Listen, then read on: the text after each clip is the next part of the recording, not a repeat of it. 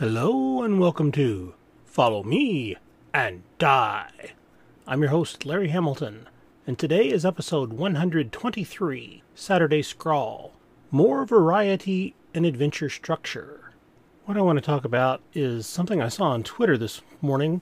As part of running my errands on Saturdays, I tend to go out to breakfast to get a decent breakfast that I don't have to cook myself, and I was reading Twitter, and almost right away I ran across this tweet that caught my attention and activated my imagination, and I had a lengthy Twitter response to it, and I'm working on a blog article to go along with this because there's just so much to the idea. And the tweet is from Panzerlion, and I'll have the link in the show notes, and he was reading about Ghosts of Saltmarsh. He was just leafing through that, and it struck him that so many adventures have what he's calling an outsider writing bias, whereas the adventurers are the outsiders who come to the new location, and the outsiders have to solve the problem of the poor natives. And he pointed out how that is a pretty colonialistic way of thinking. Not to be political about it, but that is pretty much what he said. You know, nobody likes somebody coming into their home and telling them they're not doing something right or acting like you're incapable. And I'm sure we've all been in situations where someone has acted like they knew more than we did and didn't make us feel too good about the way they presented it. And so that got me to thinking, what other ways of developing adventures can there be besides the trope of solving somebody else's problem or rescuing someone, for example? And I was reminded of the 36 Dramatic Situations, and my recollection was that those were actually plots, not necessarily situations, and the situation is more of a rough outline and not a detailed plot. We should think of a plot as the steps to go from point A to point B, like a navigator for a ship. And so I've got lots of different notes I gathered together in my blog article about different aspects of that. And I come across an article from the Alexandrian, and he says don't prep your plots, prep situations, because plots are a sequence of events that drive the story. Be ready with a situation, then you can be more flexible and wing it. Because as we know, no plan of the Dungeon Master survives contact with the players. Along with that, our NPCs should be more than two-dimensional cutouts. We should do something for at least some of the NPCs. Obviously, we can't do an entire city, but the NPCs the players interact with should have something special about them. Now, not every NPC needs to have a backstory or a different way of talking or something, but you can have at least a different voice or mannerism or something that sets them apart. And then, of course, we need to think about our motivations. The motivations of characters in a D&D back at the beginning was to go to the mega dungeon under the city to seek treasure. The adventurers were not necessarily good or even heroic.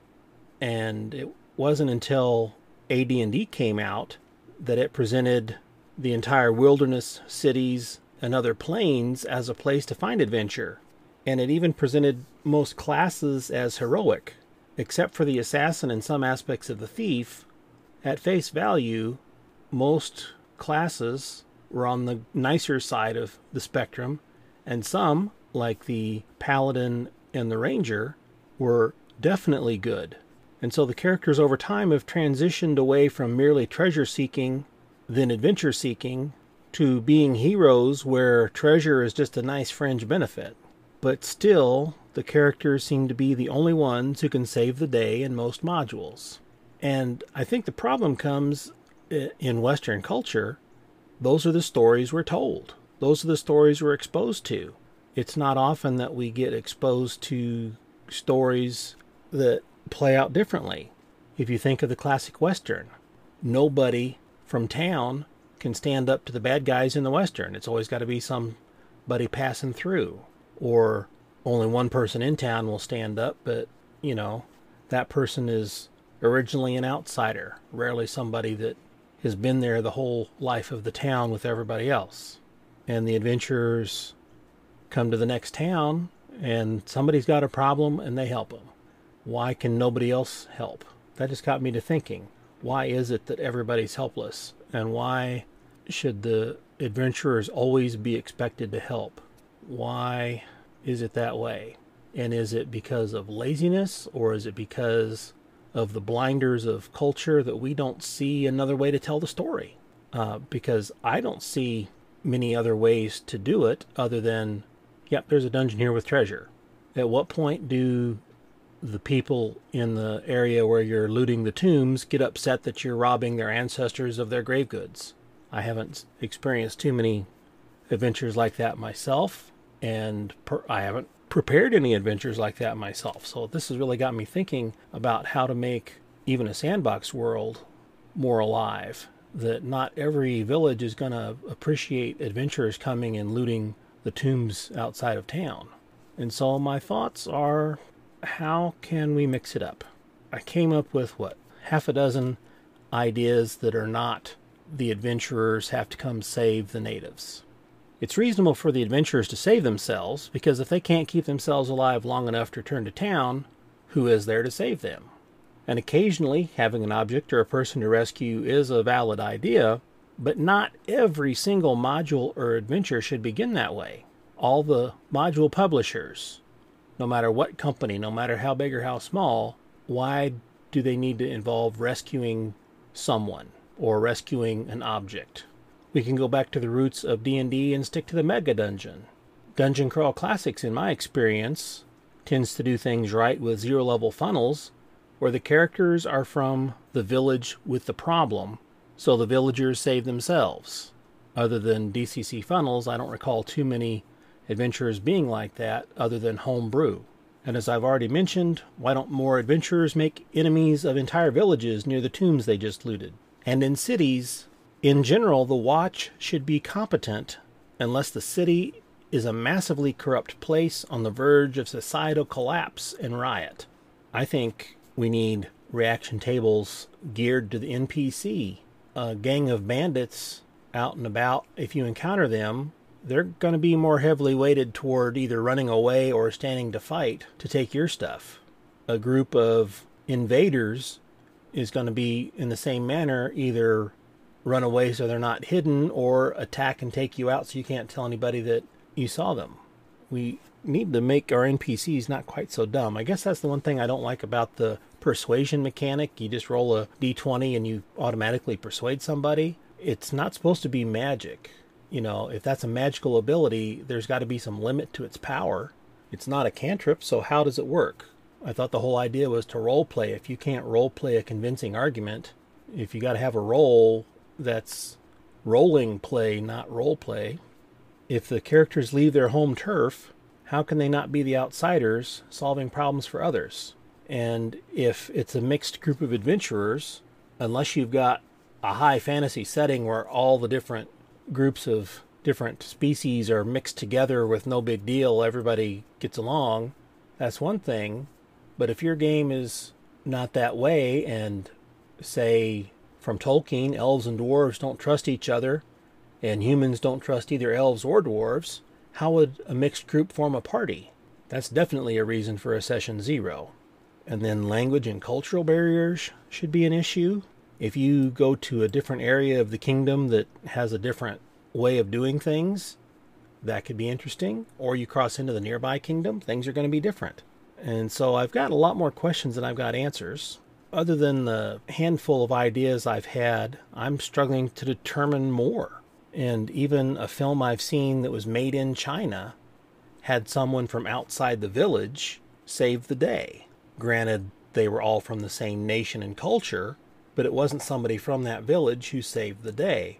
Is that a global phenomenon of stories? Everything I've read for the article I'm working on for my blog, only Western works of fiction have been analyzed. What about global works of fiction? There's stories and authors from Africa and Asia and so forth. I don't know if any stories survive in a form from the Americas that could be analyzed like some of these others have been, but it would be very helpful to know, are these truly universal? Is there some other formula that we've just overlooked because we don't have the expertise or the knowledge? And I'm a native English speaker. I've spoken English all my life. I've studied some other languages. I've studied a little bit of biblical Hebrew, and that's a little bit different way of thinking, but other than the biblical narratives, I haven't any other experience with Middle Eastern languages. I've studied New Testament Greek, and it's still a European language, and I've studied Spanish and German, which again are European languages.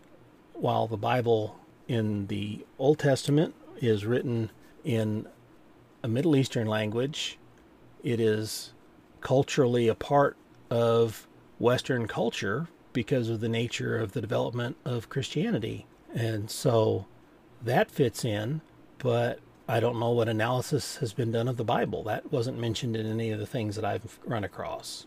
I thought I had seen a list that had the 36 dramatic situations and a sample adventure, like a module that fit each one, but it was actually just a list of the 36 dramatic situations with a description of a very rough idea of an RPG scenario, not a module. I posted on my Twitter feed that I could work on a list of modules that fit each of the 36 dramatic situations, but I'm not a big module guy.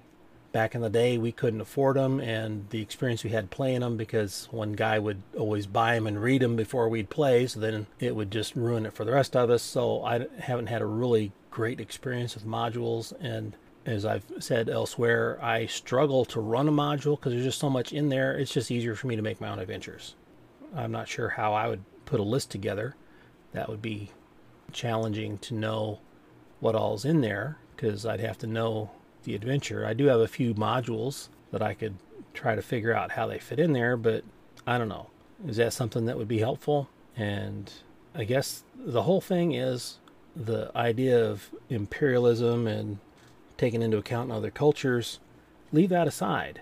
Do you know any other way to make an adventure that does not involve the plot or the hook of the adventurers saving the day? That's going to be pretty hard to avoid, because that's kind of our default setting. As someone who wants to be better at planning and running games, I want to stretch my wings, so to speak, and not just do the same old thing. Coming up with something new and different, that's going to interest more people. And so that's my struggle.